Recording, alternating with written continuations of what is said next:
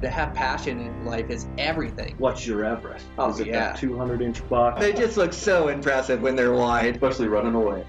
Welcome to this week's episode of Eastman's Elevated. It's like a think tank for outdoor activity. Sounds exactly like my hunting. Just always thinking about it, always trying to evolve it and make it better. Here's your host, Brian Barney. Hey, what's happening, guys? Got a brand new Eastman's Elevated for you. So I've been really excited to release this one to you. This is a conversation I had with Robbie Denning. I met Robbie at the Western Hunting Summit. It was real clear and evident when I first met him that he's an absolute mule deer fanatic. So me and Robbie hit it off. We've kept in touch. I asked him to be on the podcast, and then I scheduled it to be a long podcast as I knew it would be full of great insight into hunting mule deer. So I really enjoyed this conversation. I mean, the weight of what Robbie's telling us about hunting mule deer, it's super clear in the way I hunt them, and I can just hear the experience. Like, it takes years of hunting mule deer. It takes years of making mistakes and striking out and finding mule deer and learning their tendencies and behaviors and habitat. And So this is just a great podcast with great insight into mule deer. Really enjoyed it, and I know you guys are going to enjoy it too. Oh, also make sure to check out Robbie Denning's book, Hunting Big Mule Deer. It's a great read. It's really well written, and it's really informative with tons of great insight into hunting mule deer. I also want to thank my sponsors for today's show. I want to thank Cutter Stabilizers. So I've been using Cutter stabilizers for the last handful of years, and I'm super impressed. They're the best stabilizers I've ever used. They're built out of carbon fiber, and the carbon fiber is a small diameter, and so that small diameter will help cut the wind on a windy day so it won't affect your hold as much. And these stabilizers, he builds them in all different sizes to fit your needs. I shoot a 15-inch out front, a 12-inch out back. He tried to get me to try out a 20-inch the last time I saw him, and I won't try it because every time I try a longer stabilizer, my bow aims a little bit better, and I'm at about my max now with 15 out front and 12 in back, but they have all different sizes. I mean, I started with a 12-inch out front and a 10-inch in back. There's tons of different combinations, but these stabilizers, they really affect the hold of your bow. The hold and the aim just really seems to slow down, and then they also help the reaction of the bow. You can stick different weights on the front. If you're getting a lot of high hits, you can stick a lot weight on the front. If you're getting a lot of low hits, you can take some weight off the front or stick it on the back, and you can really play around with it and fine-tune it and fine-tune the angles to find the perfect hold, perfect reaction to build a really forgiving shooting bow. So if you're in the market for some new stabilizers, make sure to check out Cutter. I also want to thank Mathews Bows. So impressed by Mathews Bows. These last 3 years, I mean the last 5 years have killed it, but the last 3 years, the Verdicts and the VXR and now the V3. The V3 is so forgiving, it's so quiet. It holds a tune throughout the season. Like, I'll check my tune at the end of the year, well, I'm always shooting arrows, but I'll shoot it through paper at the end of the year when I'm setting up my next bow, and it's still shooting a bullet hole. It carries that tune all the way through season in different temperatures, different moisture. So once it's set up and I set everything, like set my set screws, I just know that I can trust it in the backcountry and that it's going to hold its tune and shoot well for me. They make a real forgiving bow. The groups I'm able to shoot out of this thing, to be able to set up a hunting bow for me and set it up at 70 pounds in my hunting arrows and go indoors and shoot above 295, shoot a 299 with it. It is amazing. It's just a great shooting bow.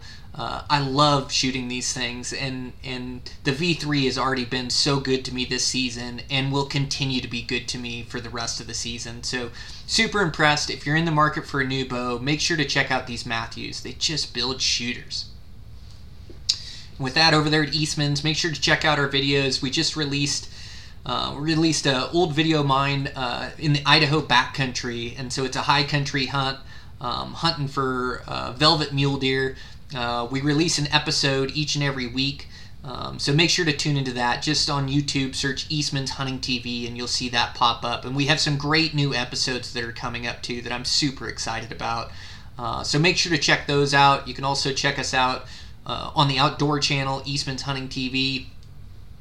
Check out the magazines, Eastman's Bow Hunting Journal, Eastman's Hunting Journal, Tag Hub, the internet research tool. We're really trying to put out the information to help you guys be better hunters and to be more successful. And if you do harvest a trophy this year, make sure to take some good pictures and send the story to us over there at Eastman's to hopefully get published in the magazine there and get some free gear. So, with that, man, I'm getting these podcasts out. I'm out the door. I've got another high country muley hunt that I'm really looking forward to, and so I'm gonna go embark on that. So I think it's 3:15 in the afternoon now. I'm just finishing my list of things to do. It's always so tough to get out of town, but I'm about there. All my gear's packed up. I got my really good buddy Dan coming down. We're gonna team up on this one, so just super excited to get started. And so, just want to make sure I've got all those little things dialed and have my head right. And looks like we're going to be battling some weather and battling some storms, but that's what high country hunting is, or that's what hunting is in general. Is you're going to face adversity on these hunts and have to be ready for it. But oh man, to say I'm excited would be a huge understatement. I absolutely can't wait. So enjoy this podcast, guys. It's a great one with Robbie Denning. And let's get into it. I'm your host, Brian Barney, Eastman's Elevated. Here we go.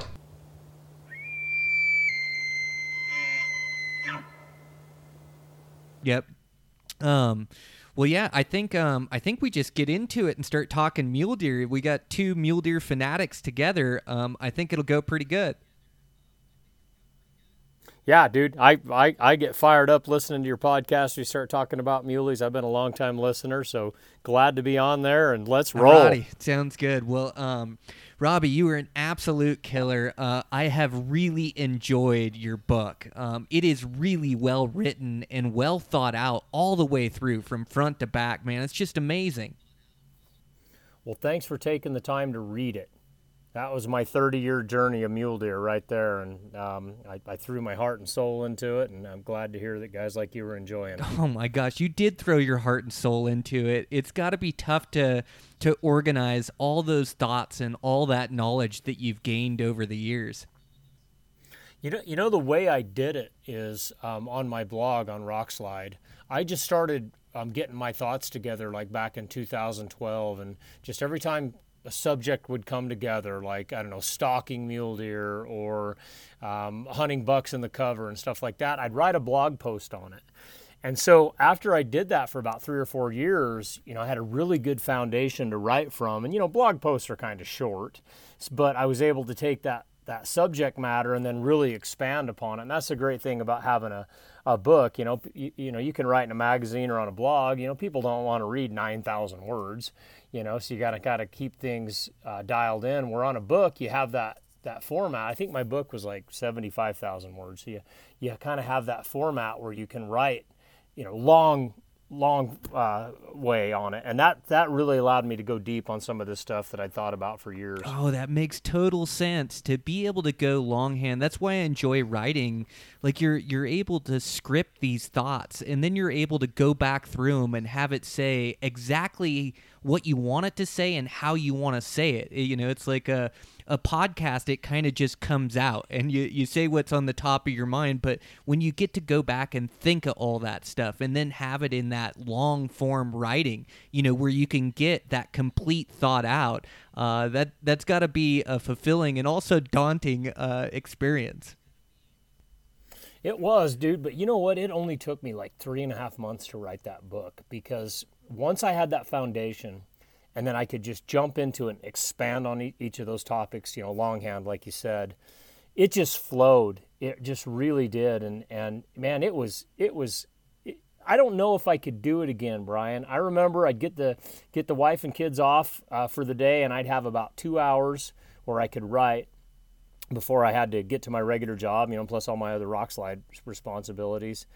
Dude, I remember that was kind of my most focused 2 hours of gosh, almost my life. And I just had a lot in me, and I wanted to get it down. and it just started flowing. So I don't want to make it sound like it was just some laborious thing. It was kind of the opposite. But I have not been able to get back in that groove since then. I'd really like to do another book. I'm actually working on another one. But, life is crazy, and, to get everything together where you can get down and focus like that.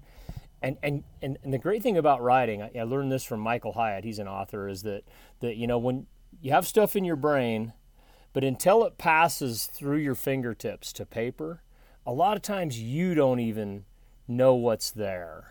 And you don't even have the clarity to organize it until you start writing. And I think that's why the art of writing will never go away. I mean, I love podcasts. I was so excited to come on this one.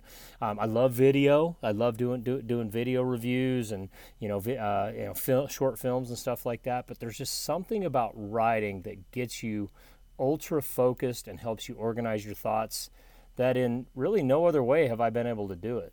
Oh, you describe it perfectly, Robbie. Like, that's what it is, finding that flow state. Sometimes you don't even know it's all in there until it comes out on paper. But to anybody listening, I recommend Robbie's book. It is absolutely the best mule deer book I've ever read. Like, if that doesn't get you fired up before season, you better check your pulse. Like, that thing is absolutely awesome. So kudos to you, man. That is a great read. Thank you so much for saying that. That means a lot. Yep, absolutely. So you can tell by the book, and you can tell anytime you get speaking or talking about mule deer, you're so passionate about it, but you do all the little things necessary. And so, like, I really liked hearing your speech at the Western Hunting Summit. It was so thorough. Like, you love to chase giant bucks, but you put everything into it, and you hunt all different weapon types. Again, like, maybe describe to the listeners why you hunt with all different weapons and your all opportunity. Well, as it's gotten harder and harder to create opportunities for big mule deer, I love bow hunting. Some of my I've taken 3 big bucks with my bow. They are probably my most memorable hunts in a way. Just being in close like that. You know this, Brian. There's just something about being in close on a big mule deer that you just don't get to do it very often as part of it. And, rifle, you can create more opportunity. Muzzleloader, in a way, you can create more opportunity. But to get in and close and watch a buck blink, with your naked eye, you can see him blinking. You can see him breathing. You can see his ribs expand and collapse as he's breathing. You can hear him chewing. Those are just so memorable of experiences. But to me, there's really only about 20 good days of mule deer hunting, between roughly early September and late September. And, then after that, I mean, you can still get it done. I mean, you do. You've killed bucks on late buck hunts and everything. But it just gets harder. And by that time, I've got other opportunities with rifle coming up. And so really what led me to hunt big mule deer with all weapon types is just to create more opportunity and give me better odds of pulling tags. If I was a single weapon hunter, man, I just don't think I could get enough deer hunting. And plus big bucks are hard, at least they have been for me. And I did the math on my first 10 years of hunting, and it was taking me roughly 30 to 40 days to tip over a big buck, hunting days, Well, that might take a season or two to accumulate that much. And so by going multi-weapon, it's given me multiple opportunities in the draws every year. And then once the fall hits, I can hunt September, October, November. I don't hunt the whole month, obviously, but it gives me those different times to hit mule deer with the different weapons. Because like I said, there's that 20 days of archery season that I think a big buck is really vulnerable. And then as they move into the cover, you've got basically October 1st through roughly November 10th that they're in the cover for the most part, and that's where a rifleman can be the most effective. And so I want to get a week or two of hunting in that time as well. And then we get into the rut, and it's pretty dang hard to pull rifle rut tags, but I've had a few, and I've had a few muzzleloader rut tags and been able to capitalize on those opportunities just because of how a buck's behaving that time of year. They're out of the cover. And you just get a chance to look at more bucks and hone in on bigger bucks at that time. And so, long answer there, Brian, but it gives me the most opportunity if I focused on all the weapon types. Man, I love it. Like, we all find our own path and our own journey, and so like, definitely your journey and path. Like, you don't hunt elk, you don't hunt any other species. You love hunting mule deer, and you love hunting big ones. And it's taking every chance and every opportunity you can to get to the mountains and go chase them. And that's the key to this deal is getting enough days, in days in different parts of the season. And I love that early season you described. Those bucks are so susceptible. It's a great season to really focus your energy on as they bachelor herd up and they hang together, and so you can really find the biggest one in a mountain range. And then they have that lax summertime attitude where they're up in the middle of the day and will kind of graze around, and they bed in more open terrain where you can really keep tabs on them and get good stalks. And then, just like you say, it gets tougher, but I like it as they move down to that secondary living. It gets less pressure. That's more of a rifle season for sure, but I still like chasing them with a bow during that season. They're just tougher to bed in an exact spot. And so what I end up doing is like hunting them more in their feeding features where I'm watching them and I try to put them away to bed, but I don't know exactly where they bed and I can't sneak up on that spot. So I've got to play it for like the afternoon, evening where they'll come out, and then, like you say, those rut hunts are so special, man. That is just action. It just doesn't get any better for a big muley than chasing them during the rut, really focusing on the doe numbers. The bucks are traveling country, and it seems like some of those bucks that are so good at hiding the rest of the year, they make some mistakes. They show themselves. But I still find, like, during that rut, these bucks have like these ranges or these places where they rut, and they don't get to be 5, 6, 7 years old by rutting around roads or rutting where people can see them with a pair of binos or a scope out the window. Like, they seem to find these rutting grounds that are away from human pressure, and that's kind of how they get to grow up.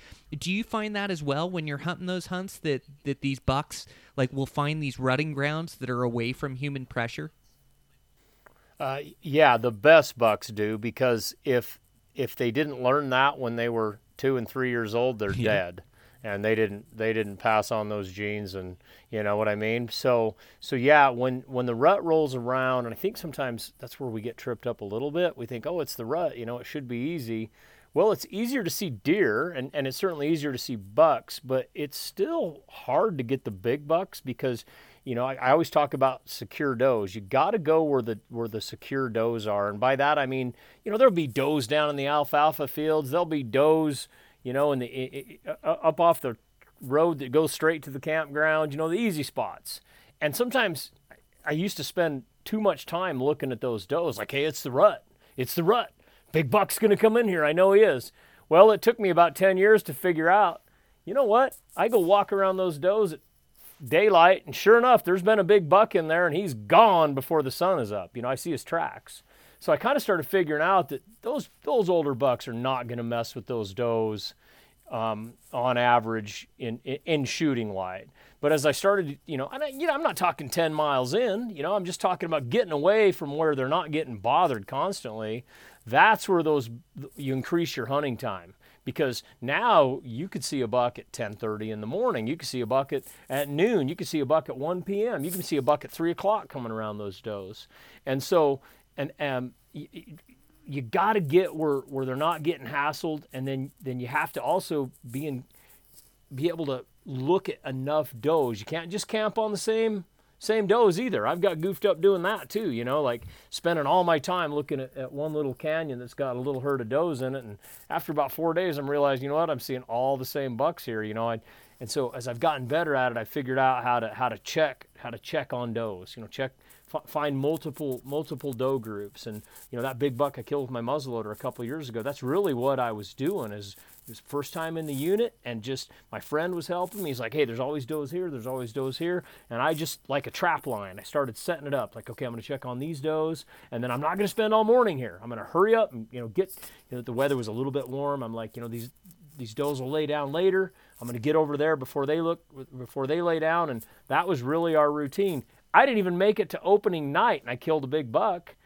because I was spending times around the does that weren't just continually getting hassled by everything. Robbie, you describe like what takes years of hunting mule deer to figure out. Like I've done all those same things that you described to me. I've done countless times. I've camped on does waiting for a big buck to show up, and they're just not there. They don't live in those drainages. That's not where the big buck's rutting grounds are. They're not ever going to show up there, you know?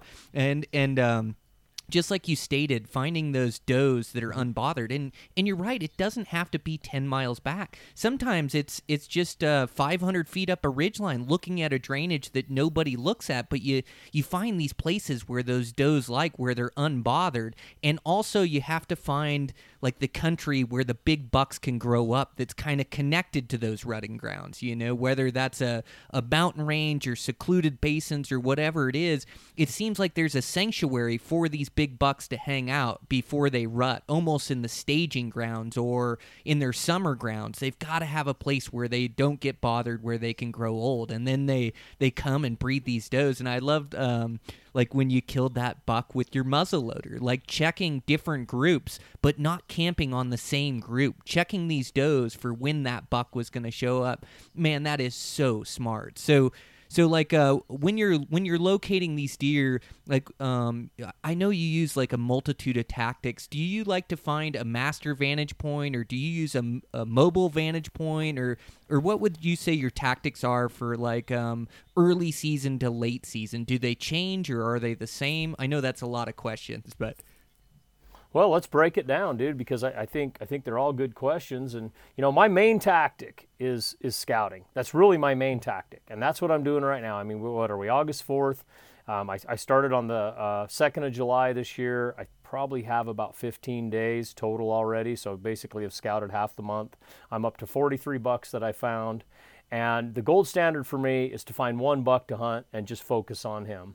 And you know, and that's going to depend on your state. Like if you're in Colorado, you find an archery buck, you're not going to have a rifle tag in the same area. But you know, Idaho and Wyoming and you know Montana gives that kind of opportunity where you can hunt with your bow, and if you don't get them, you can hunt with your rifle. So I'm always trying to do that, you know, because I know it takes a lot of days to kill these bucks. And so right now I'm trying to find the buck. And if I find the buck, and let's just say I find him in living in two different drainages with a big ridge between them and a bunch of finger ridges coming off of them. I'm just going to note that, okay, he's there. I'll be there for archery season, and I will use a master vantage point then. I will try to stay back, bide my time, look for a good opportunity to stalk him. You know, you've probably seen this, Brian. These big bucks, sometimes they'll be with a whole batch herd of bucks, which can be hard to stalk. And then all of a sudden the next day they're all by themselves, or they're with a 2-point. You know, I like to be on a master vantage point to watch that because, you know, I'm probably not going to stalk in on him when he's got 7 other bucks, you know, and they're bedding out on a little knob on a finger ridge, and, you know, everybody's facing every direction. All I'm going to do is run them off. But, you know, I'll watch those deer a day or 2 or 3. It usually doesn't take 4. And all of a sudden, man, I'll catch him alone. Like he might be with the bucks in the morning, but, you know, 5 of them little suckers will head up on some big open hillside to feed till 10 o'clock in the morning because it's kind of cool. And he'll take a 2-point and a 4-point, and he'll head down to the bottom of the ridge, and he'll bed at the edge of the timber. There's my chance right there. And so I need to have a master vantage point to be able to do that. But let's just say and this happens some years, I get to the end of August, I'm like, you know, I haven't turned over a buck that I really want. Well, so then I'm now I got a weapon in my hand, but I'm still in scouting mode. And so I'm not necessarily just sitting on the knob all day. Okay. I'm moving around a lot. You know, I make sure that I am in deer country that's glassable at first light. I'm not talking sunrise. That was a mistake I made as a younger man. I thought sunrise was early. Sunrise is late. You know, it's 40 minutes before daylight that you really need to start your hunting day. And I'm not talking about walking up the trail. You know, that has to all be done in the dark. I'm talking about in deer country buck country where I can I can have a chance to see bucks. And that first 40 minutes, I'll actually be moving quite a bit, Brian. If I don't like to sit to glass very long at that time, unless I just have a wide open vista and I'm sitting with the 15s or the BTX 32s, and I can really look at a lot of country. Some days I'll do that, but like where I came from the other day, I was back in on horses quite a few miles, left the horses I got up at 3:45, was out of camp by 5. I left the pack horses at camp, took a saddle horse just to the bottom of the ridge where I could tie him in the timber. No bucks could hear him whinny. I crested that ridge, that first light, just barely starting to see. And man, by the time 8 o'clock rolled around, so basically an hour and 40 minutes later, dude, I was 2 miles from that horse. And, I was glassing that whole time, moving, glassing,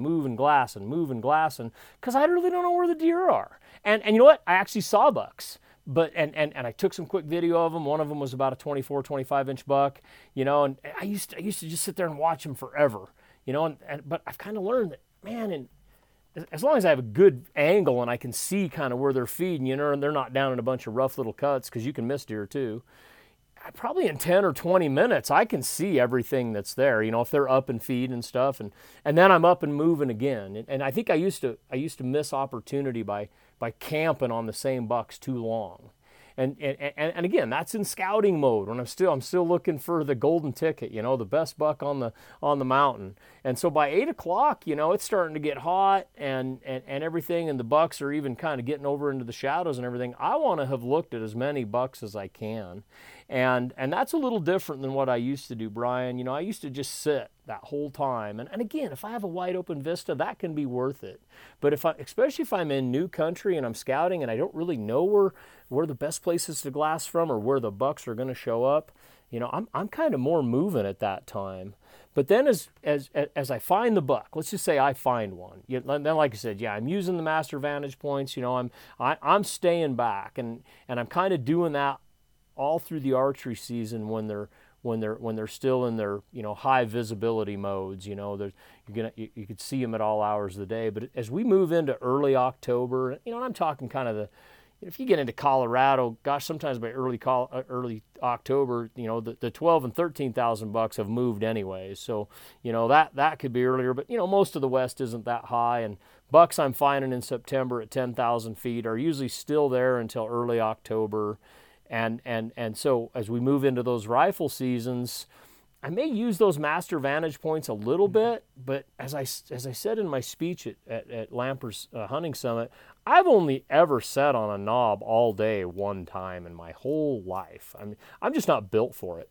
But I've also learned I don't really need to, because, if I've scouted my country and I know my country, I kind of know where these deer should be showing up. And, burning all my skin off under the hot sun for 12 hours isn't going to make them come out of the timber any faster. And so as we move into those rifle seasons, a lot of times I'm on my feet a lot, and that's, people are always surprised when they find out I only use 7 and 8 power neck binoculars. Well, that's why. It's because I'm on my feet a lot and I'm moving through cover and trying to find, maybe places that are a little harder to hunt that these bucks will get into, and these bigger bucks will feel more secure because they can't just be glassed from, the 10,000 foot peak that's up above. I hear you say it all the time, secondary living, and I know what you mean by that. That's where they go because that's where they can get old, but I find they go there because it's hard to hunt. So the advantage with a rifle is I can be on my feet. It's not quite still hunting. I think of still hunting as I know that buck's in that patch of timber down there. I don't know where, but I'm going to pussyfoot through there and I'm going to kill him. I think of it more as just kind of moving through deer country and trying to catch them off guard. And that's where a rifleman has a real advantage, where a bow hunter doesn't. I think one of the hardest things bow hunting is hunting big mule deer with a bow while still hunting. You don't know really where they're bedded. That's tough. But with a rifle, if they get up, I have a chance, where with a bow, oh gosh, by the time I get, drawn and, get to my anchor point and, level my bubble, all that crap that we do now, probably why I should be a trad archer. I'm not going to get a shot. You know what I mean? But with a rifle, man, I'm not afraid to be in there. And I've killed a couple of bucks that way. Not a ton, but I have killed a couple that I know there's no other way I could have killed them. I could have set up on the peak, the master vantage point, whatever you want to call it. I could have sat there for a month. I still probably would have never seen that buck. God, that makes good sense. Yeah, you're right. Like that master vantage point, it's great and it's productive. But you're right in that being a mule deer hunter and really good at glassing country, like within 20, 30 minutes what's there. And there's always an exception. Maybe one walks through the trees or walks down. And sometimes I like to sit on that master vantage and I won't move there. Like the spot I hunt in Colorado that I'm going back this year, I actually tried to hunt it from the ridge, and I could only see little pieces and parts of country, and so I couldn't get stalks on bucks. So what I ended up doing is going all the way down and off the mountain, where then I was looking at the whole thing and it laid out to me. And I could keep tabs on those bucks and keep tabs on where they were going and what they were doing and where they were going to bed, and then make my plays from there. And so those master vantage points are always different, whether it's a high ridge, whether it's walking down a secondary ridge and losing 1,000 feet of elevation to kind of open up the hillside a little bit more. Looking for those master vantage points. But then I like what you said about like keep moving. Like you within 20, 30 minutes what's living in there, and it's not still hunting like you stated. It's almost like just a slow method of hunting through deer country. And so like I'm walking through there almost with OCD, like pulling up my binos on every little opening, every little piece. And if I find that the country opens up to me a bit, I might sit down there and I may spend 5-10 minutes, maybe 20 minutes, and then I'm going to keep moving and using those morning hours. And you also stated something that's really important, is being to the right places at the right time. As it gets into those later seasons, or even the early season for that matter, like your window to catch those bucks out in an opening is maybe 20 minutes. It could be 5 minutes from when the lights come on. They do not like that sunshine, and especially as they get their gray coats on. They're just running for the shade and for that timber. And so especially as it gets into those later seasons, or that staging ground for the rut, like they tighten up their programs. They barely show themselves. And if you're up there hiking the trail at first light or up there at sunrise, that basin could be full of bucks and you just don't know it because you weren't there at the right time. And so it's really important, like all that stuff you stated, like you're just...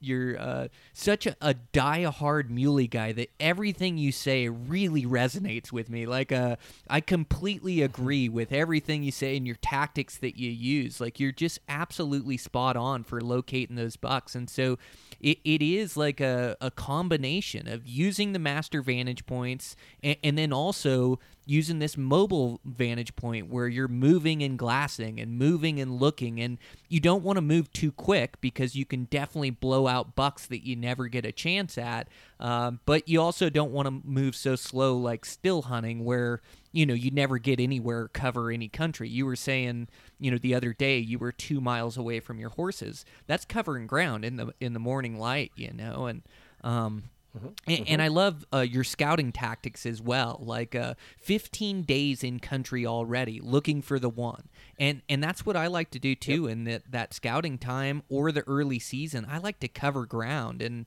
even when I find a big buck, I'll probably keep moving on to go find another one. I'm not going to sit there and just watch him forever unless, he's the absolute one that I want to kill. I'm going to put all my eggs into that basket. But for the most part, if I find a good 180-inch deer, I take tabs of where he's at and where he's living and his home range right there. But then I'm going to keep moving and see what else I can find. See if I can come up with a backup plan or come up with one bigger.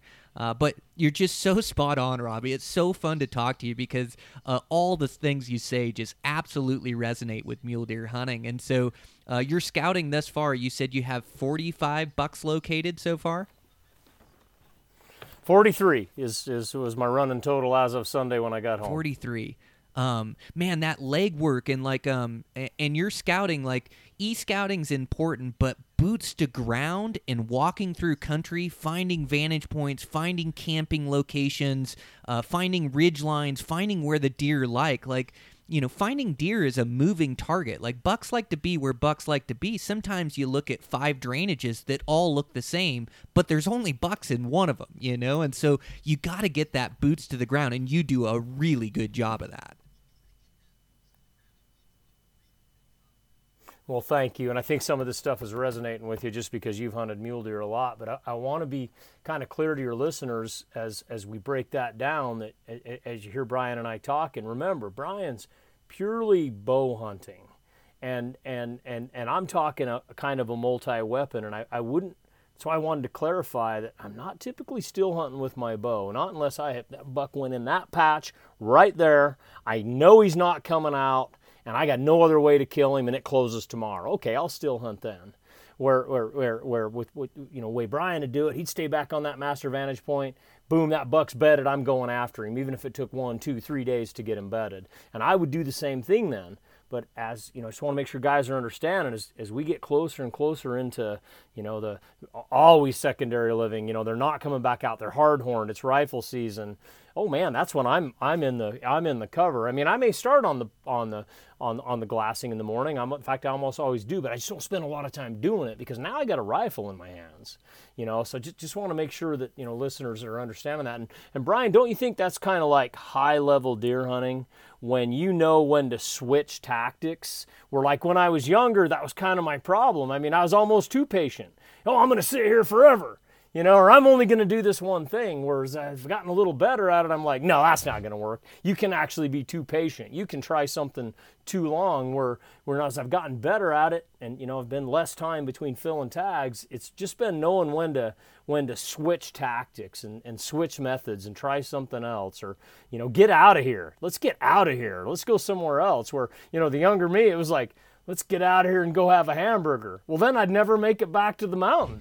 Where now it's like, let's get out of here and let's go over here and try this spot. I know that if this buck was here, we should have been seeing him. We should have been seeing him. It's not going to do me any good just to sit here for a month looking for this buck. But if I pack out of here and I come back up this other drainage, I know another pocket where maybe even that buck has moved to, or there's other bucks. You know what I mean, Brian? Do I ever. That our greatest ability as being human hunters is our ability to think and to theorize and to keep progressing. Like it is, and it's almost it comes with time and experience, and that builds our instincts, and then our instincts tell us what to do or when to change or when to move, and it's believing in your choices and not, you can't get stuck in the grass is always greener on the other side, but you also can't get stuck trying to find a buck that isn't there, and so Nope. Like after you start breaking down country and you start hunting your way through it, your instincts start to tell you when it's time to move locations, when it's time to keep traveling and move your camp, or when it's time to hold still and stay put and give it that 3 days to turn up that buck. Like you said, once you locate a deer and you have his home range, like you're going to focus on that area because you know that deer lives in there. And so, yeah, I think, this experience, it really helps shape our instincts in these moves we make. And yeah, I think you're absolutely right. Like that is high level deer hunting, when you can theorize and come up with your next game plan and keep moving or stay put, or just let your instincts kind of guide you on that hunt, but believing in it, not second guessing it or being wishy-washy, making a decision and going with it. I think that's really important. Yeah, because if you're not confident in what you're doing, you kind of start hunting sloppy. And I'm not saying I never hunt sloppy. I mean, I get tired, I get lazy, especially towards the end of the season. And that's why I believe in this stuff, because that's when I make all my mistakes. But if you're confident in what you're doing and you've decided, you know what? Like I'll give your listeners like an idea of when I'll stick it out. I found a great buck a couple of years ago.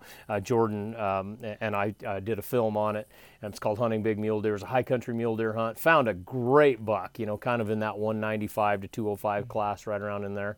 And I ended up staying basically on that ridge line where that buck was, which is maybe 2 miles long and maybe 1.5 miles wide. I ended up staying there for 17 days total between archery and rifle.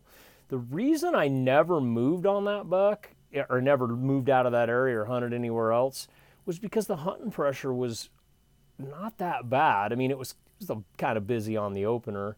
Didn't see anybody during archery. And all the bucks that were with this buck just kept showing up, and I wasn't seeing them every day. I mean, it was a thick timbered place. People can go watch the film.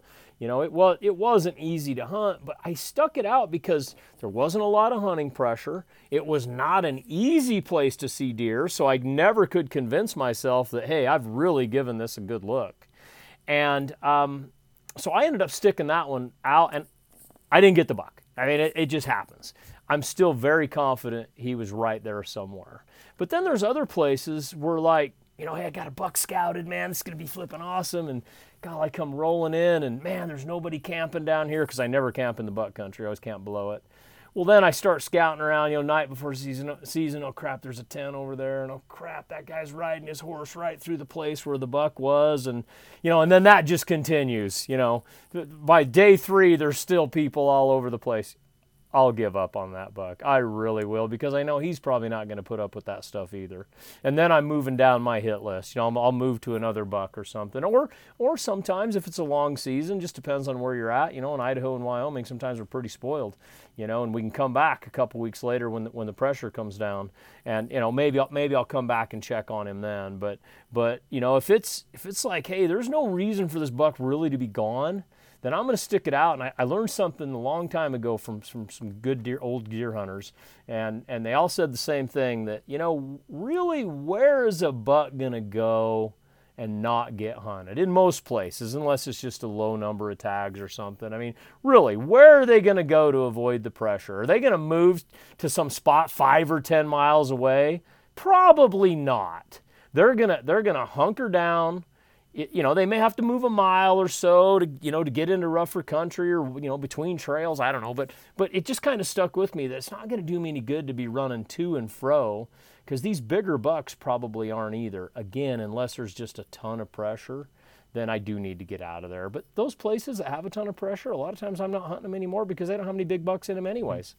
Well, and they just, like you stated, like, they just tighten up their program. They don't slip up as much. But yeah, they don't go 10 miles away. They just move into more cover, and they're more secluded. Like, I hunted this rifle tag with my dad, and it was in Wyoming. It's a place I love to hunt with my bow and arrow. And so, I convinced my dad to apply for this tag, and he saved up points, and then we went and hunted this place. And, even hunting there, these backcountry basins, I knew there was bucks living in there because I had hunted it the bow season, and I knew there's good numbers of bucks. But it's wild how they feel that pressure, and these bucks feel that pressure. And I tell you, like, it's just like an older age class buck is a different deer to hunt, high pressure deer are different deer to hunt. Like they just know that hunting season is there. And I've even seen it in high pressure archery zones, like the Wasatch that gets a lot of bow hunters. Like, those bucks know it's archery season and there's guys after them, and they tighten up their program and drop to secondary living in August. They stop with that alpine lax attitude. They know they're being hunted. And same thing as that rifle pressure starts to happen in Wyoming. They start to tighten up their program, and we found these group of bucks, and these group of bucks were working. And I mean, I saw guys to my right, and they're working kind of the more open alpine basin drainages, and they're kind of looking there. And now these deer, where I'd see them normally in bow season in the open and in these spots, these deer have all moved into that secondary living, and they've just tightened up their program. And so we actually ended up finding a group of bucks that were living in, like, dang near in this rock slide timber. Like, they just use more cover to their advantage. They don't show themselves as much. They get more nocturnal. And so, like, there's still bucks around, and I think it's using all the available information. Like you stated, if you see a bunch of camps or a horse guy riding through the basin where he lived, or, you can kind of add all that up. But if you believe those deer are in there, and you believe it's their home range, you pay attention to the tracks. You pay attention to like the little slides and little openings and the edges of meadows. Not so much the grand big open drainages. And you have to really pick it apart, too. You have to glass in those trees and in that timber and trying to find a deer body in there. But, we actually found these bucks that were working this rock slide, and took us a couple days, but we got a really good buck killed in there. And we saw hunters every day. That rifle season, there's guys getting after it and they're hiking good miles, but we just found like a niche where I knew these bucks were living. They had tightened up, they were living in more cover, and we were able to figure out their pattern and then kill a really nice buck in there. So you're right, it's just using like all that available information, and kind of those instincts dictate whether you think you should move or stay put. And you're right, in the younger years, you come off the mountain and you have a cheeseburger and all of a sudden you don't feel like going back in, but now you get so set in our in the purpose and the goals, and we've had it pay off for us enough to where we know if we keep putting effort in, we're probably going to create an opportunity. So it's back out and then it's back in another trailhead in the next spot. And I also like what you said, that you'll revisit that drainage later in the year. Like, you knew a big buck was living in there, so you might let that pressure wane and then go back in there and go check and see if you can turn him up. I think that's really smart as well. Yeah, Brian. In fact, that buck that I talked about that I hunted 17 days, I was there till the second to last day of the season. When I went archery, I went opener of rifle, I went mid-season rifle, and then I went the last couple days. And this was a 2.5 hour horseback ride in there. It wasn't just run up and check on the buck, and plus like 150 miles from my house. I put my whole season into that. There's another example of why I just hunt mule deer, because I don't want to get distracted thinking, man, I got this great elk tag, I need to be given that justice. I used to do all that stuff, and I ended up not doing well on any of it. But that buck, I was very satisfied by the end of that season, because I had hunted at those 4 different hunts from archery clear into snowfall, and may have even seen his tracks. I had a little video on it on my blog of pretty good blocky 2.5 inch wide track by 3.25 inch long track, and you don't know all the bucks that are obviously, and there was a couple, nice 24, 25, 170 type bucks running around. Could have been one of those, although those didn't seem to have that type of body. And I did find that track in there at the end of the season, but the snow was real crunchy, and then he got into some rocks where there was no more snow, and I never could just pick up the track again. But what I'm saying is, when I left that mountain, even though it took me 8 preference points to draw that place as a non-resident, I was satisfied, because I had given it everything I had. There was nothing on the table compared to like 20 years ago when I'd be like, oh, I should have tried this, or oh, I should have went back, or oh crap, I was off chasing elk when I should have been doing this. And I love elk. I mean, that's why I used to get so distracted doing it, where when I left that mountain, it was like, it's okay. I did everything that I know how to do. But when you were talking about your dad's hunt, and you were talking about all those other guys out in the open, and you guys just didn't just roll in there opening morning and tip over a big buck. You had to use your brain, and you had to think through it, and you had to look at the country and what are the hunters doing. And I've hunted here before bow hunting, and what have the bucks been doing then? You had to add all that up together, and then I don't know what kind of buck your dad got, but when I do all that kind of stuff and I put my tag on a buck, I'm more satisfied with a buck that's 20 inches less, that I had to use my brain to figure out how to kill, than one that's 20 inches bigger that I just rolled in on opening morning and tipped him over because he was out on the open ridge before the hunters pushed him off. You know what I mean? Just kind of thinking it through. That's what's really satisfying to me, because then I know I'm doing what my dad taught me when I was young. You're doing it on purpose. Oh, you're playing the chess game. That's the fun of it. Yeah, and that same theory applies. Like, I've got a really good spot in the Wasatch where I killed a really good buck in there, but the experience wasn't the one I wanted. Like, there was just a lot of bow hunters in that country. The bucks really tightened up their program, and I enjoyed hunting them.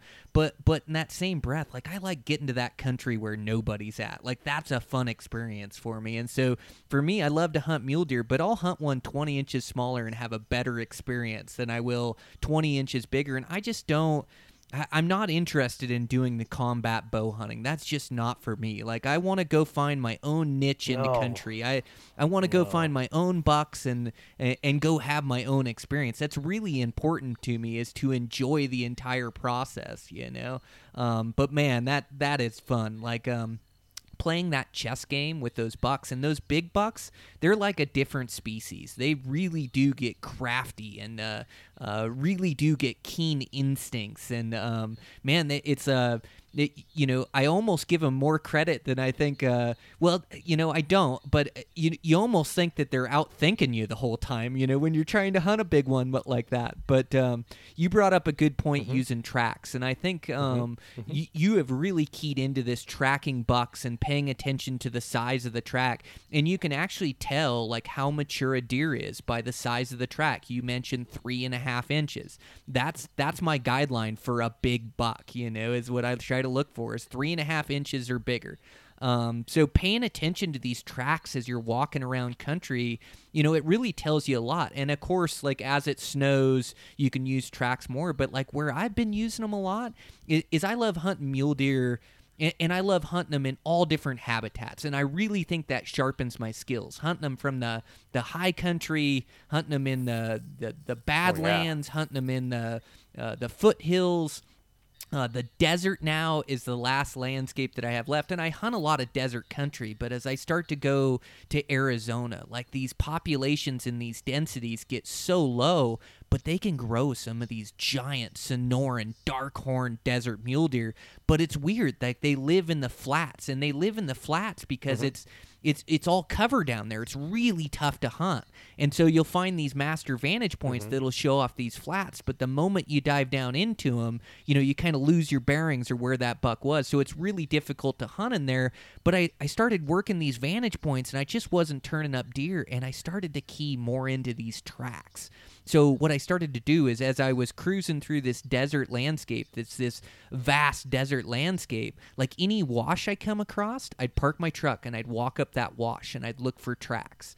And any water hole that I came across, I'd walk around it and I'd look for tracks. And all of a sudden, I could start to find these deer populations and then find a vantage point that would show off this country. And wouldn't you know it, I find a great big Sonoran desert mule deer, but really for me, honing that skill of tracking, it's something that I haven't been paying enough attention to over the years, but I think you have. You pay a lot of attention to tracks when you're hunting, don't you? Oh, big time, dude. It's my number probably 2 or 3 tactic. Glassing is always going to be your number 1 tactic, but tracks, when I don't know if you got to my chapter on tracking in my book yet, but I'm not so sure I did a great job on that chapter, because as I've talked to guys that have read the book, they're kind of more like, hey, dude, looking for bucks to follow and, having a hard time keeping up with them and da-da-da. And as I've talked to them, I thought, you know what, I next time I write a book, I'm going to expand on that a little bit. Tracking is not just picking up a track and following the buck until you find him and shoot him. Okay, now that's the gold standard. That's the golden ticket. That's the Willy Wonka chocolate factory ticket right there. But that's not going to happen a whole lot of times in your life. There's just especially in rough country, it's so stinking hard to keep up with them.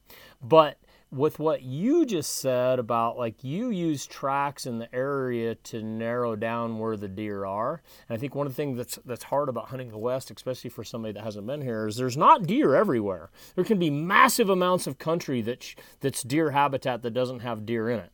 And so, or has very few deer in it. And so what your job is to narrow down where to spend your limited amount of hunting effort. And I don't care if you hunt 30 or 40 days a year, like I do, and some guys hunt more than that. You're still limited. You're limited on energy. You're limited on season days and stuff. And so you got to be hunting where the deer are and where the bucks are. And it doesn't matter if you're the best still hunter in the world or the best tracker in the world or the best glasser. If you're not where there are any deer, newsflash, you ain't going to get one. And, some kid, riding his XR250 down the road up at the canyon, he's going to embarrass you because he's going to shoot a 30-incher, And so by tracking, it's helped me know where to focus my hunting days. So, yeah, I've paid attention to it for decades. I wouldn't call myself a great tracker, but I like the way Tom Brown Jr. puts it. He's one of the best trackers in the country, trained by an Apache Indian chief, and he's still alive too. He still writes books on it. There's a lot of hocus pocus in his books, but his tracking stuff is spot on. And he says this: tracking is just awareness. And so think about it. That's really what you did on that Sonoran Desert, Brian. You were aware of the tracks. You put effort into finding them, and then it helps you narrow down where to spend your limited hunting days. I'm just using your example right here because it's playing right into what I wanted to say is then you knew which vantage points to work for and to spend your time on. Because, let's face it, you might only have a 2-3 hour window a day that those bucks are going to be up and moving. You got to be in the right spot, and tracking tracks is what tipped you off to that. So, I just want the listeners to understand that tracking is not just picking up a track and following it to the end, but it's being aware of how the deer are using the country and where they're using it. The other thing tracks have showed me, Brian, is where deer never go. I mean, there's places that, man, there should be deer here. Man, I've been glassing, I've been hiking these ridges, I've went down these little finger ridges. There are no deer tracks here.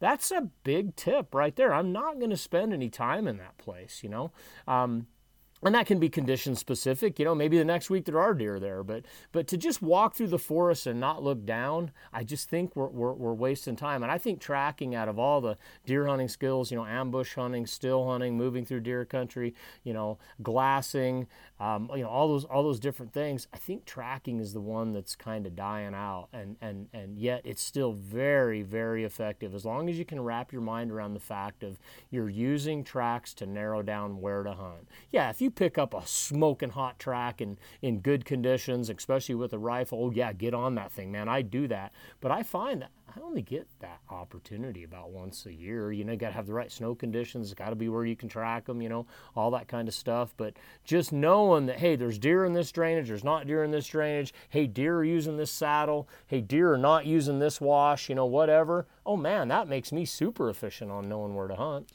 Oh, that's so well described. That's exactly it.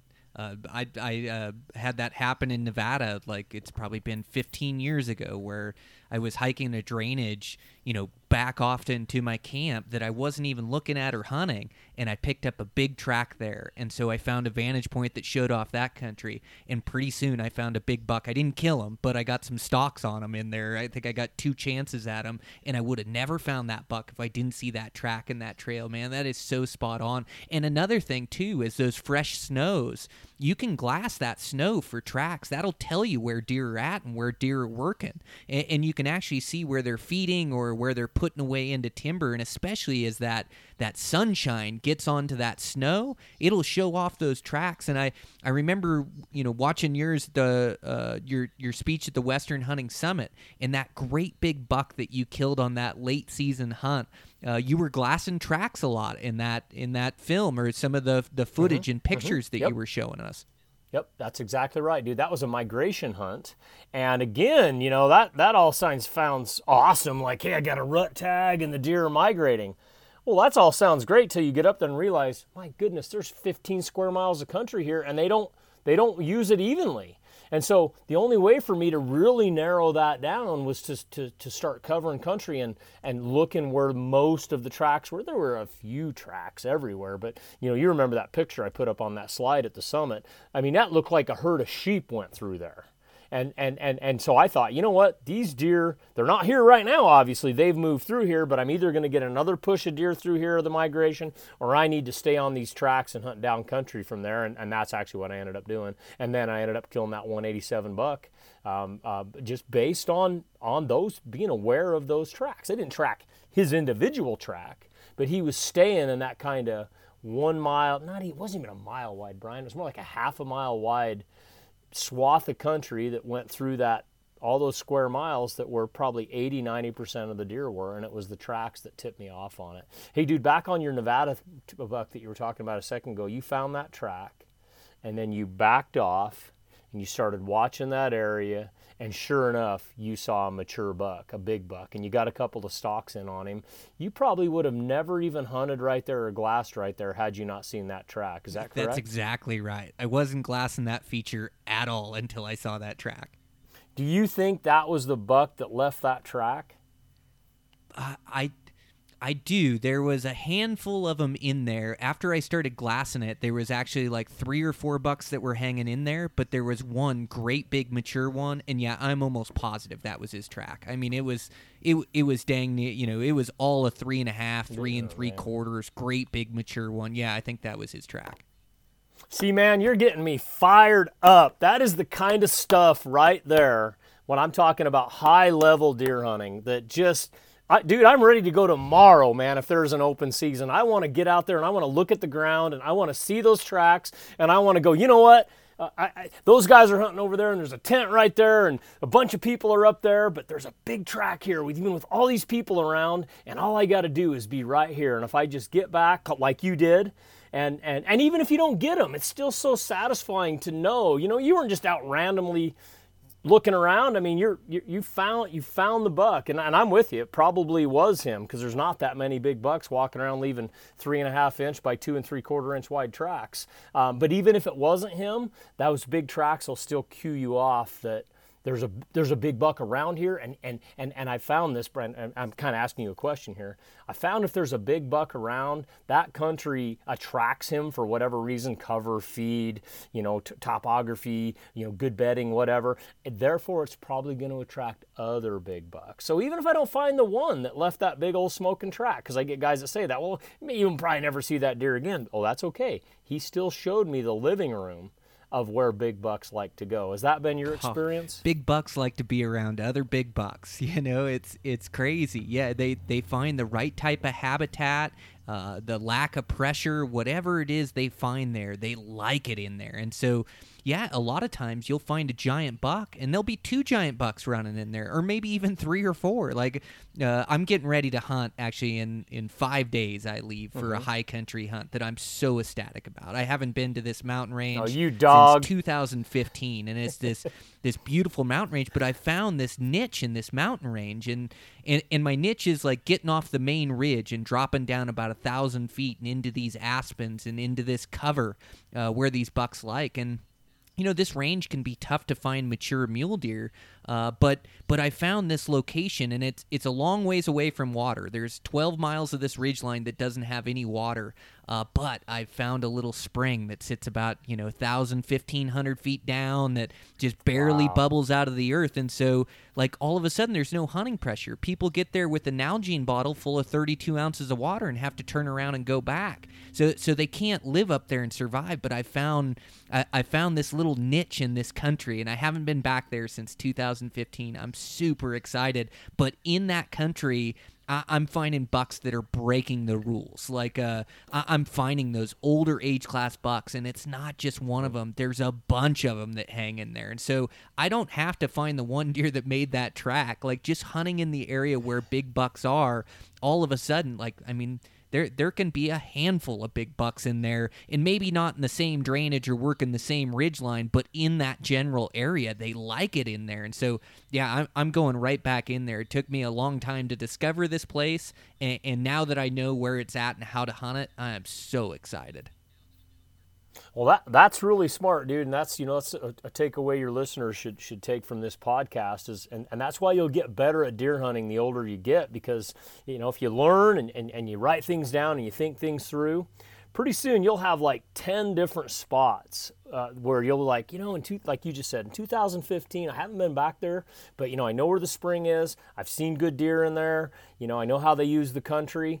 Man, the high odds are that unless they just build a road in there and log that hillside, those bucks are probably still going to be there. But even if they're not, you'll have another spot and another spot. And so sometimes when I'm talking to younger hunters, they're like, man, you're getting into all these big bucks. And, I hunted 30 days this year too. And, I never got one. I'm like, yeah, but just think of just what did you learn on that 30 days that a year or two from now, you're going to be able to, compound that with another area, because you're going to get skunked a lot. You're going to, man, I eat the majority of my tags, just like I said at Western Hunting Summit, man. I can't even count the number that I've eaten.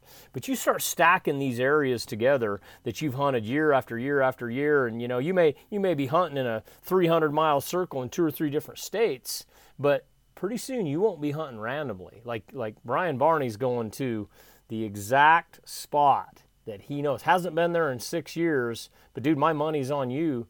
Maybe you won't get one, but I know your odds are really good, because you're not going to be wasting any days in unproductive country. You already know that 12 miles of ridge line, 87% of it doesn't have any bucks in it, but the 10, 15% that does. And man, that's really all I'm doing as I've gotten older, is just kind of focusing and narrowing it down. Where when I was younger, honestly, I think when I was younger, I hunted harder than I do, but I didn't hunt efficiently. I was all over the place. you know.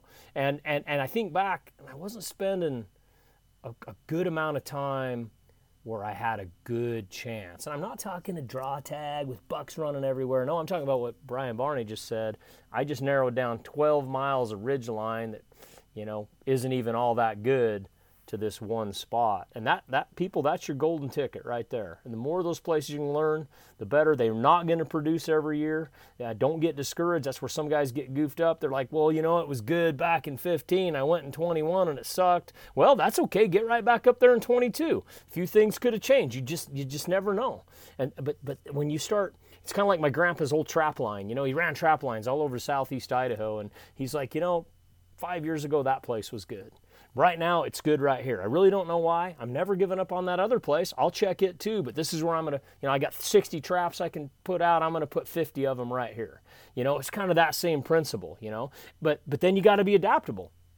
And especially the game we're playing now, Brian, like you may not even have the tag. I mean, I don't know where it's at, but you may not have the tag for another 5 years. So you got to be able to move on and check other spots. And so I'm kind of going on, but you know, and as I hear you say that stuff, I'm like, yeah, man, that's high level deer hunting right there. No, that gets me fired up. It is so fun to talk to you, Robbie. Like you just got such great insight into hunting. And yeah, as we get older, you know, it's you know, I love to hunt hard, but it's hunting smarter, you know, and the older I get, the smarter I want to be in these places. And it's learning these mountain ranges, you know, the experience that we gain in these things and where we find bucks. And then it's also expanding your knowledge year to year. Just like you said, it may be different this year. I may have to adapt to the situation I'm given, adapt, evolve, and overcome. But I know there's going to be some bucks in here. But when I'm looking at country, I'm also thinking how I can expand my knowledge. I don't want to just hunt the one drainage that I know or the few spots that I know. I want to hunt those spots, but I also want to get to the next ridge and kind of see what's over there, grab that next vantage point. Just keep expanding my knowledge base, which just sets up for success in the future. But you're dead on. Like hunting these locations year after year, the more times you can hunt them, the more you learn, the more effective and efficient you get, and the more time you spend in bucky country, because like you said, they're not everywhere.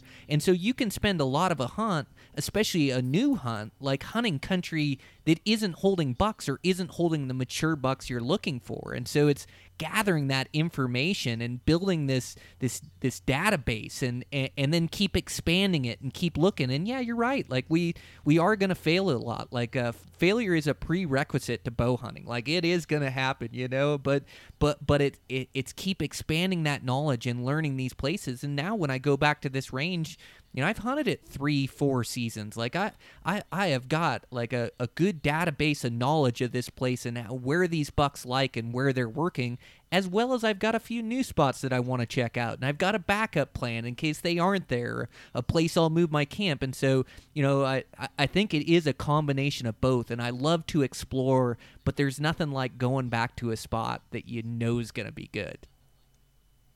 Oh yeah, your confidence is so much higher, and you know what? You're not making mistakes. You're not being sloppy. You know where you have to be quiet. You know where you have to sneak up to the ridge and peek over. You know, another thing too. You know where to be at what time. You know how long it takes to get to a place.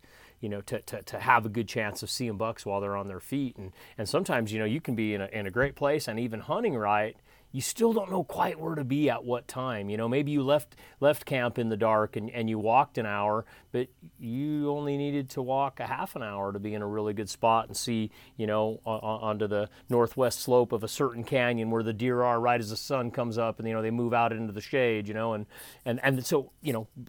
Just knowing your areas. And that's what I was going to ask you too, Brian. I think I know the answer, but do you journal any of this stuff, or do you just keep it in your head, like, you know, you just know, hey, I haven't been there for 5 years, but I know exactly how to hunt it. How do you manage all that? I try to journal as much as I can, and I wasn't as good at it when I was younger, but anymore, hunting so many different places, like I really try to journal the dates and the deer sightings and buck sightings and vantage points and just things to remember. And it's kind of, I don't know if anybody could make sense out of my chicken scratch, but it makes sense to my own brain because I wrote it, But yeah, I'll look back on these notebooks this whole entire week. I'm looking back on my notebooks hunting this place, and it just refreshes my mind. Oh yeah, that I did turn up those bucks, and that year they were really strong on that hillside. Or the next time I hunted it, I didn't find them on that hillside so much. They were 2 drainages over on this one, and I hunted that bowl, and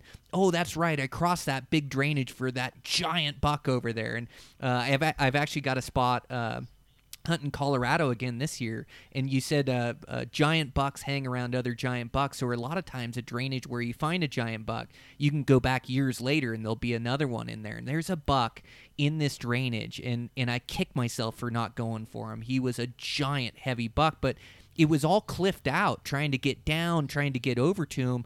I couldn't find a good route to him, and I think this year I have a route to him. Like, I've studied my maps. I think I can get to him from the backside. It's going to take some effort, but there was a great big buck living in there that I never went for, never made a play on, and so I'm going back to that spot, and I know I can get in there and know I can kill a buck in there, and so I'm excited to look in that spot, but journaling is so important. I also journal the wind every day, how it moves through the mountains, the thermals, the directionals. I'll mark on my notes like, okay, today was a south wind, as far as what they predicted, or on my weather app, and this is how the wind was moving through this canyons. And that it pays such dividends to be paying attention to those details, because once you get to day 6 and you get a chance at that buck and to make a play, to have 5 previous days of notes on the winds and what they were doing, all of a sudden I can make a real calculated play of what those winds are going to be doing and if I can get in on that buck. And so, yeah, I think journaling is really important, and the more I do it, the more I see the importance of it, and the older I get, the more notes I take. Do you do the same thing, or does it come back to you as you hunt these places? Do you keep a detailed journal of where you're hunting? Both. And what I learned as I got older, and you were talking about just a second ago, is like when you read your journal, you're like, oh yeah, I forgot, I saw a buck over on that hillside, and and you would you remember the hunt, but you don't remember all the little details. And so I journal a lot, and I have for about 25 years. But when Rockslide first started, dude, and I was just writing all these articles and doing all these videos, I kind of started thinking, I don't need to journal anymore, because I'm writing articles about my hunts. I'm gonna remember it, or I'm gonna watch that video. But dude, I found out it wasn't as good as a journal. So I'm starting to do it a lot more again, because like you just said, and this is the other thing, people, if you're keeping a journal, don't just do all that and then put it in a drawer and forget about it. Do what Brian said. You get that journal out the week before the hunt for that area, and you go back through and you read it, and there's gonna be stuff you're gonna totally forgot about. Like, oh yeah, there was a buck on that hillside, or oh yeah, I forgot there is water over there. I mean, I love onX and all the mapping stuff we got now. It's awesome, but it's still looking at your own words on paper and what you experienced and what you felt on that hunt. That is golden information that you just can't remember it all. That's why I figured you'd tell me that you did journal, because if you hunt a lot, you can't remember it all. I mean, Grandpa goes to the same spot for 40 years. Okay, he doesn't need to write anything down. He knows the names of the trees. But man, we're multi-state hunters. We're jumping all over the place. We might be hunting 100 miles from the last place that we hunted in 2 days. So we got to have that database to roll back to. So to answer your question, Brian, I have a drawer full of journals, and a lot of that stuff is how I wrote my book, was going back and looking at those stories. It's amazing how many, even a hunt that you just think about all the time, how many little things that you forget about that were really important. Oh man, that's so spot on. Yeah, the details of it, and it's really fun to read back on too, because you get these memories that almost have been lost, or replaced or that you don't quite remember. Just like you said, those details come back to you, and you say, oh yeah, I did see that buck on that far hillside, and all of a sudden it's this vivid memory that you haven't been able to recall because you've been 25 different places since you've been there, but once they start coming back to you, you start remembering all the places, and oh yeah, out that ridge line there was a good vantage point out there. That's right. That's why I have that circled in my journal 5 times as master vantage point. Like, oh yeah, I need to go out there and check out that spot. I'd forgotten that I found bucks over there. I'd forgotten that I'd found bucks on the back side of that thing. Man, you're spot on. Like, looking back at that information, it's huge, and it really jogs your memory. And so yeah, it's the more I take, the more I get out of it. And so the more journaling I'm gonna do as the seasons go on. I just have to write it down and then have a drawer full of it, like you say, and go through it when I draw that tag again or get a chance to go hunt it. But that experience is just the best teacher. Just teaches you, where these animals like and where they don't and where they prefer, and then, furthering your knowledge into those spots. But man, that really is key. Is very rarely, or I'll say, it's really tough to go into a new area or a new mountain range and be successful your first time in there. A lot of times you walk away with a lot of knowledge, and then the success comes after that. It's building that database of information. Well, we should talk about that too, because I know you and I talked about this privately up at Lamper Summit.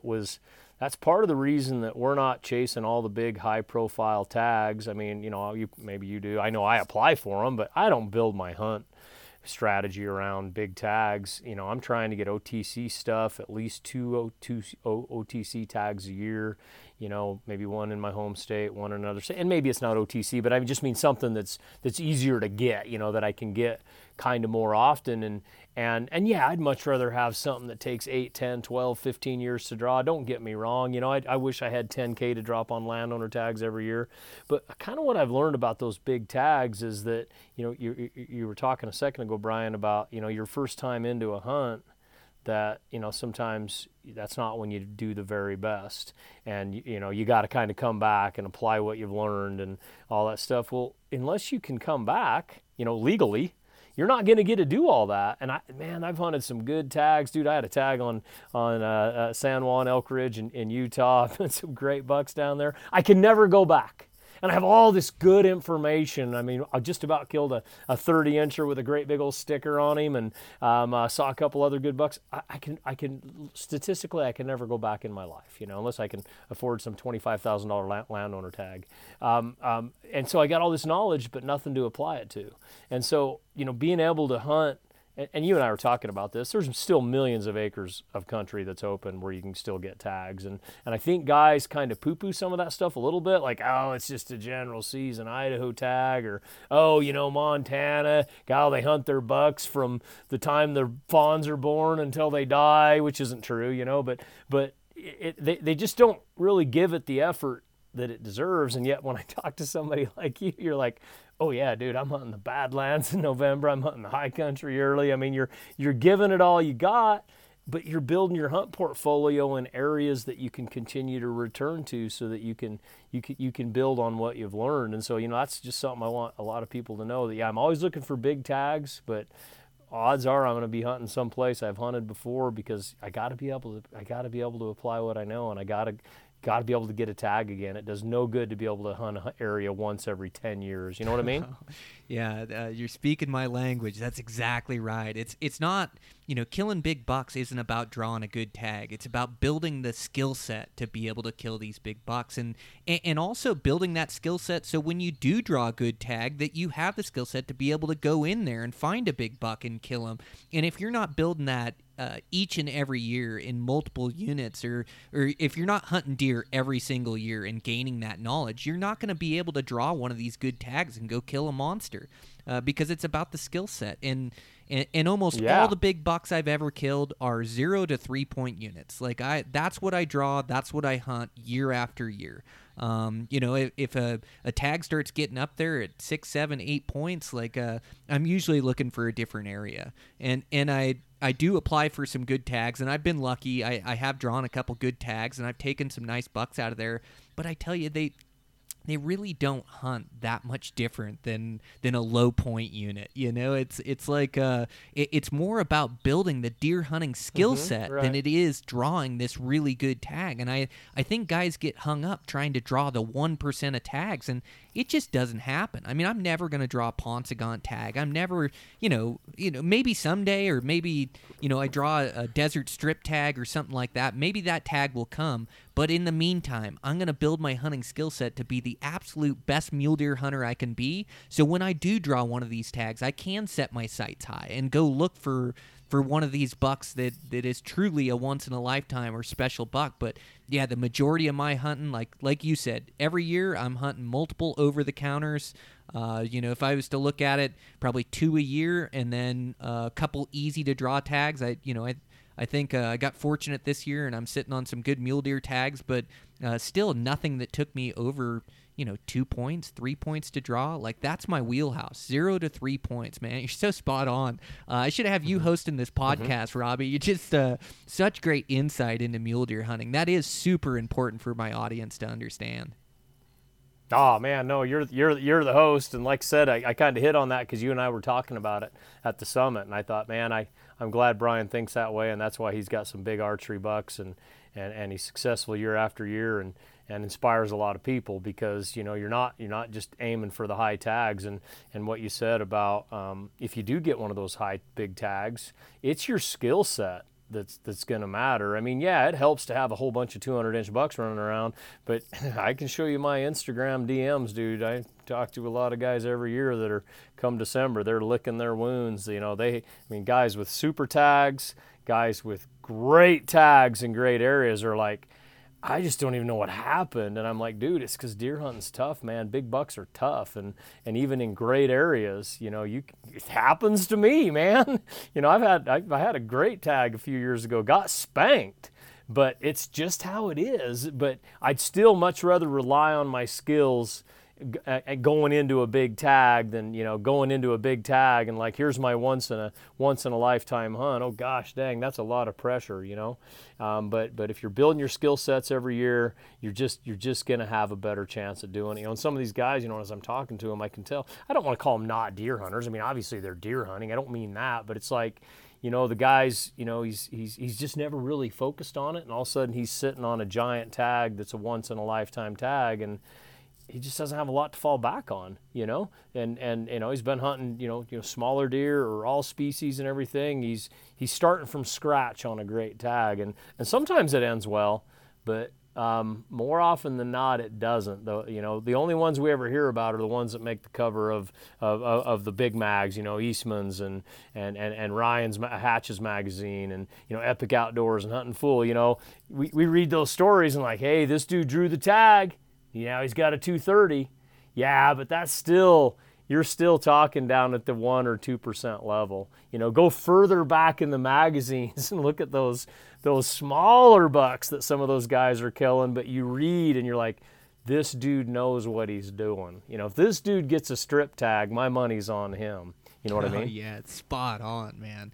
That is exactly right. Yeah, it's building those skill sets. And even when I draw a good tag, they're always tougher than I can even imagine. Like, I try to prepare myself for the hardships or the hurdles or the challenges I'm going to face. And I get on a hunt, and it's like a fighter being punched in the face. Like, deer hunting is tough, and you're going to have to overcome adversity. You're going to have to theorize and figure it out. And even on these good tags that I've drawn, that it's tough to kill a big deer. It's like you said, deer hunting is tough, and these big older age class animals, they learn how to avoid hunters year after year, and it's not by making a lot of mistakes. It's by being crafty and being keen and finding a location that's tough to hunt. I find a lot of these big bucks, they find locations that are just really tough to glass, really tough to see, or they usually have like a common theme to them, but these bucks, they find a niche, and that niche is why they can grow old. They've got a good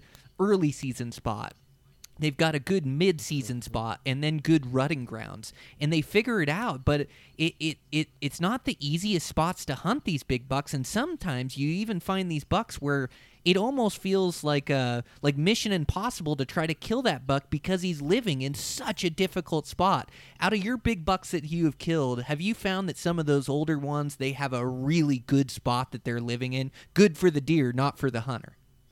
Yeah, dude, that buck that's in my opening chapter, the chapter that's called The One That Started It All, he lived in, there's country around where he lives that's probably about 9,000 feet.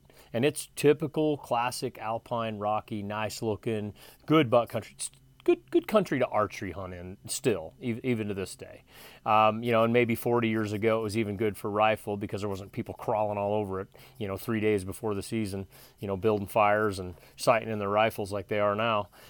But this buck was kind of more down in, it reminded me of that spot you're talking about where you're going next week. That's down in the lower Quakey country. All this country's got water in it, so it's not really because of the water that he's there.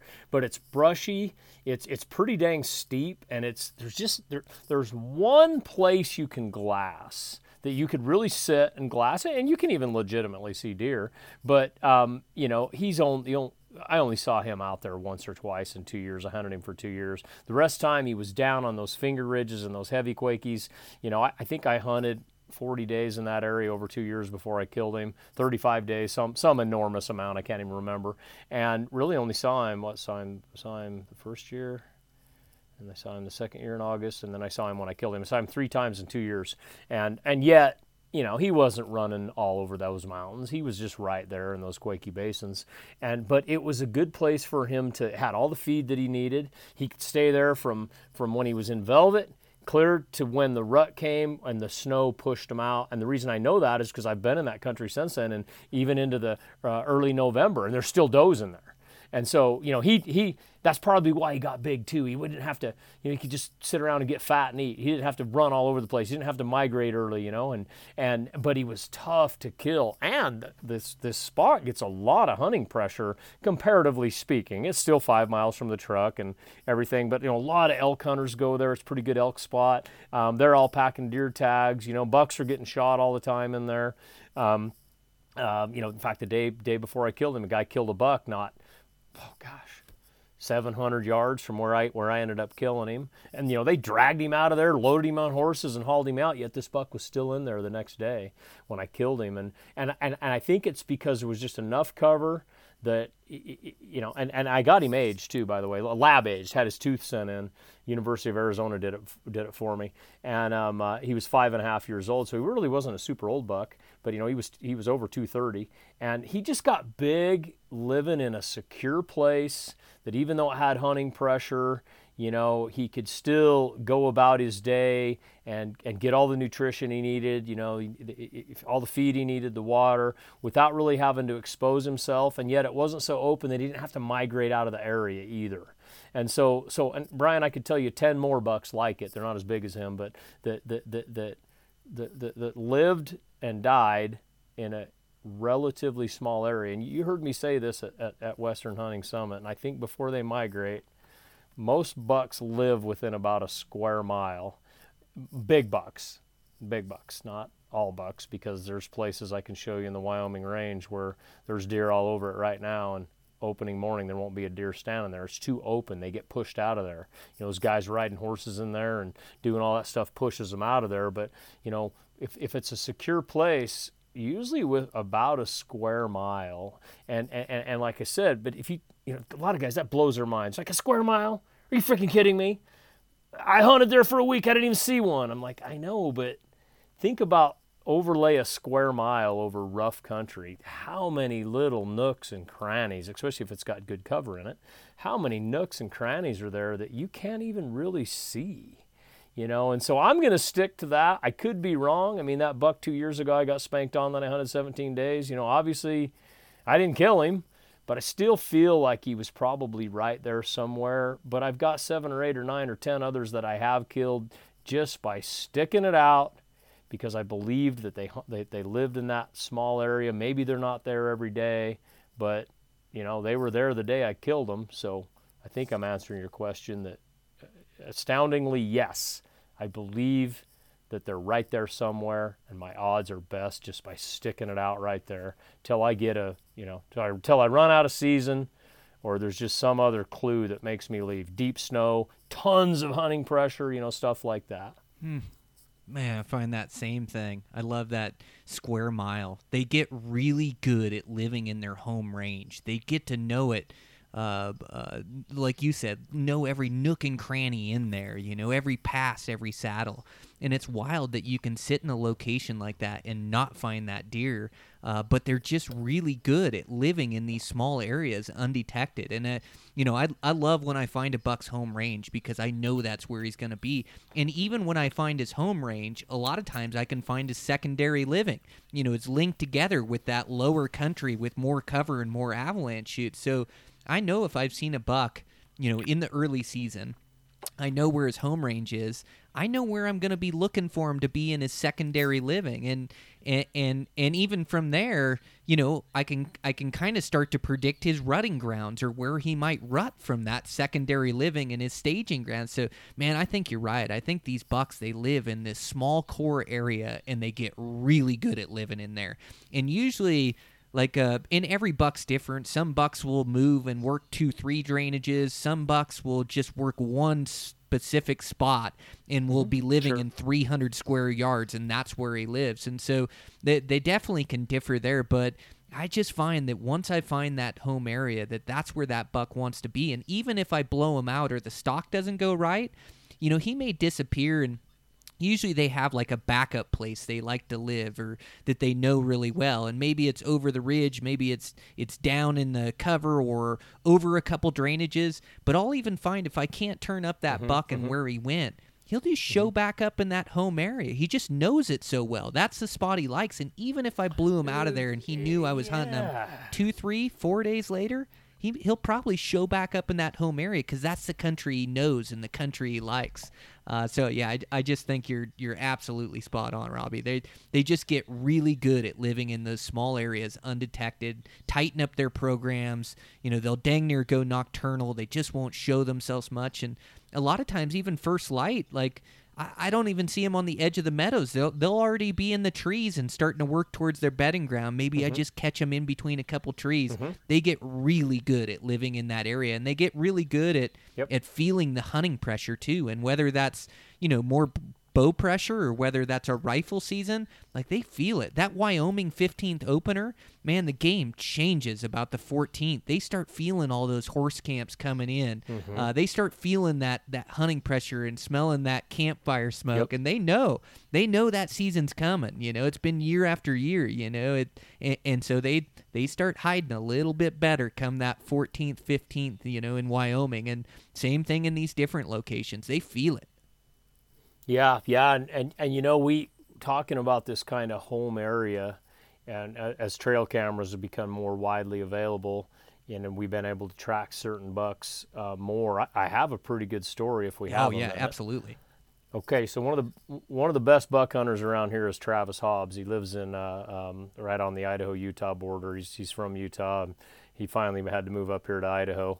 I tease him a lot that he's still not an Idaho resident until he's been here 5 years. But he's one of the best around here. And he documented 2 or 3 years ago. This was a 38-inch to a 40-inch buck. It got killed, so we're not blowing smoke. We know how big this buck was. And Travis is a multidiscipline hunter like me. He'll hunt him with a stick or a gun or a bow, whatever. And he had known about this buck, I think, from the year before. And this was one of those young bucks that blew up, that he'd seen the year before. It was like, 190, and then the next year it's 230, one of those kind of bucks. So he had trail cameras all over in this area, and it was a really thick area. Not high country, not big open peaks, not foothills either, but just kind of the average mountain range in the west that doesn't get high enough for the wind to stun all the growth of the timber, and so it's pretty thick all the way to the top. A lot of aspen, a lot of mahogany, a lot of maple, stuff like that. So he saturated the area with trail cameras. I think he had like 30. And he actually documented this buck, and it could have even been on someone else's trail camera that this buck had about a 2-mile straight line distance that he'd been spotted between in the same season. I'm not talking about somebody saw him on the winter range and then, saw him in the summer, 2 miles away. We're talking, in the summer season.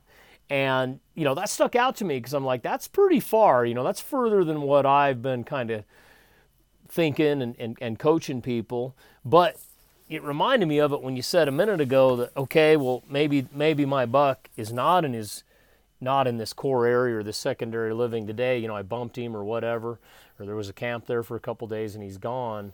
But he comes back, and that was what ended up happening. Is Travis hunted this buck like a madman, and the buck, would disappear for like a week or two at a time, and he just wouldn't know where he was, even with all those trail cameras. And then all of a sudden, he'd catch him on one of his cameras back in the home area. And so this buck was obviously making some type of circuit, and this was mostly before the hunting season, so he wasn't really getting bumped. Maybe the scouters were bumping him a little bit, but this buck was still moving in this relatively bigger area than what I thought. But his chink in the armor was that he still came back, and he ended up getting killed. One of the Mossback boys killed him, and God bless those guys. They did it. They killed him. And it is what it is. I wish the DIY guy would have got him, but he didn't. But that's okay too. And this buck was a giant buck. And so we have documentation that maybe they do move, further than this mile. But this is the thing. When they do move and they move a long ways, I don't know where to go. I don't know where they're at. I'm better off to stick it out in the areas that I've seen them. Again, unless it's just something majorly has changed. A lot of hunting pressure, tons of snow, they migrated. I mean, you can't be stupid about it. But I'm just better off to hang out there. That's why I stuck that buck out for 17 days that year, because my best chance is that he's going to come back to the country that he knows. And you just said it, Brian. You've seen it too. They do come back there. So maybe they do move a long ways, but you're to just give up and just say, oh, I'm going to go somewhere else, or I'm going to go 5 miles away. Oh, you're never going to see that buck again. You're better off just to hang out right where he's been, bide your time. And you might get lucky like I did in 2018, and you never see the buck again year after, and you end up killing another one that's bigger, that you didn't even know was around, because he had his own little circuit too. That was that buck I had on the slide at the very end as I was wrapping up, Brian, in the snow, that 34-incher, when I told you I was chasing that 190 buck during archery season, and I bumped him, and I didn't even really bump him. He just took off, and he never came back. In all those days, he never came back, but another one showed up. And so I still tagged one of the widest bucks in my life by just sticking it out in country where they had been before, just knowing that I'm better off than just running all over, the place like I used to. Man, spot on. Yeah, that's absolutely right. Well, Robbie, that book that you wrote is one of the best modern day resources for mule deer hunters. Highly recommend you get that book, Rock Slide. How long have you guys been doing Rock Slide? What a great resource for guys. Oh, dude, thank you so much, man. We started it in 2012. Aaron Snyder, David Long, Ryan Avery, a couple other big names in the industry put it together. It's kind of an online magazine with a forum. And then, as time has evolved, it's down to me and Ryan right now, Ryan Avery. Oh, by the way, he said hello. You had him on your podcast, I think, last year. And him and I running it now. So we've been at it, what are we going on? 9 years right now, almost 10. I think 10 will be next year. So I appreciate the compliment on it. It's a big part of how I make my living and everything. And actually, we're working with Eastman's right now, working with Scott Reekers on getting the new Tag Hub out there to more people, which is also a great resource for guys that are looking to up their game at drawing better tags, and not just trophy tags. The thing I liked about Tag Hub, as I've been learning about it from Scott, is just all the opportunity tags that are on there. Don't quote me on this, but when I was talking to him last month, he said something like he's got 10,000 hunt codes on there. Did you hear that? Am I right about that number? That is wild. Yeah, I think I've heard some number like that. Isn't that wild? Like just all the opportunity that is out there, and there's still big bucks that exist, and they exist in a lot of these units across the West. It's just it's finding these units or these ones that can produce good bucks, and then building that hunting skill set. But yeah. Thanks so much, Robbie. Yeah, that Tag Hub is a great resource. Yeah, good resource. So, and then that's like 10,000 codes for elk, deer, everything. But I thought, man, that's a lot. So, anyways, been working with him on that. I appreciate the plug for my book and just having me on, dude. Seriously, when you got a hold of me last week, I was so pumped to come on this podcast because, like I said, I'm a longtime listener.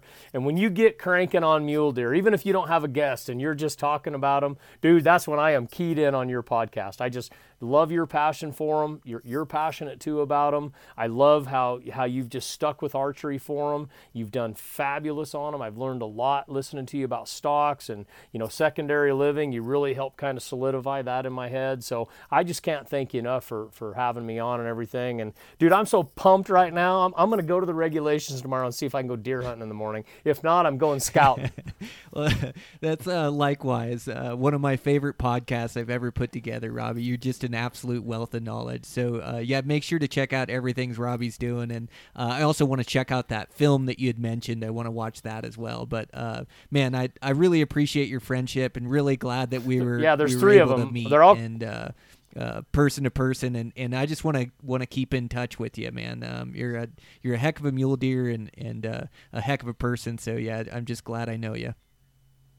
Thanks, Brian. I appreciate it very much. I appreciate you checking out that film. We've got about 3 of them. If you just type in hunting big mule deer, they always have that at least as a subtitle because that was the name of my book. And people can get on there and just kind of and spoiler alert, I don't fill any tags on those films, but it shows all these tactics coming together for people. Oh, done deal. I know what I'm doing tonight. That's right. There you go, brother. All right. Thank you, sir. I really appreciate it. Thanks for everything, Brian. All right, guys, that's a wrap. Oh, what I tell you, what a conversation with Robbie. Man, he was just awesome on there. Like I say, when he speaks about mule deer, I mean, some of these lessons he talks about and things that he talks about, it just takes years to be able to gain this kind of insight. I mean, I've been spending my lifetime doing it, and so to hear another person speak on some of these things and speak on some of the things that I learn things in this podcast as well. I'm constantly trying to improve my game and get better, and you get takeaways from other people and other things that they do, and I definitely had some great takeaways in this podcast. So make sure to check out Robbie's book, Hunting Big Mule Deer. It's a great read. I know I referred to it multiple times in the podcast, but it's just because I like it so much. I'm so impressed by it. Robbie's a great guy, and really happy to be able to call him a friend. Okay, make sure to check out our sponsors. Check out Cutter Stabilizers. Again, this is a blue-collar company. Earl spent his hard-earned dollars to partner with us at Eastman's Elevated, and man, I mean, he's still working a second job at this point, and they just produce great products, and I love supporting guys like this, and I really appreciate Earl, his support of the podcast, and I just absolutely love his products. Those Cutter Stabilizers are absolutely money, and they help me be a better shooter, so I just appreciate him. If you're in the market for some new stabilizers, make sure to check him out. He's got weights. He's got a third axis bracket, or not a third axis, but a sidebar bracket. All different sizes of stabilizers. They're just a great product. Make sure to check them out. I also want to thank Matthews Bows. Man, I am just I am so in love with these bows. This V3. Man, I've got a good relationship with this thing. Already this season, I've harvested a bear. I harvested a mule deer in January, so that was the first animal with this bow. Harvested that bear. Harvested 3 different animals in Hawaii, 3 different axis deer. Harvested a mule deer on my most recent hunt. Harvested an antelope. This thing is absolutely killing it for me, and I know it's going to continue to kill it because I have such a good relationship with it. So if you're in the market for a new bow, just shoot one and compare it to the other bows out there. There's a lot of good brands and good bows on the market, but I'm sure impressed with Matthews and what they're producing. Just a forgiving shooting bow. Anyways, make sure to check out Matthews.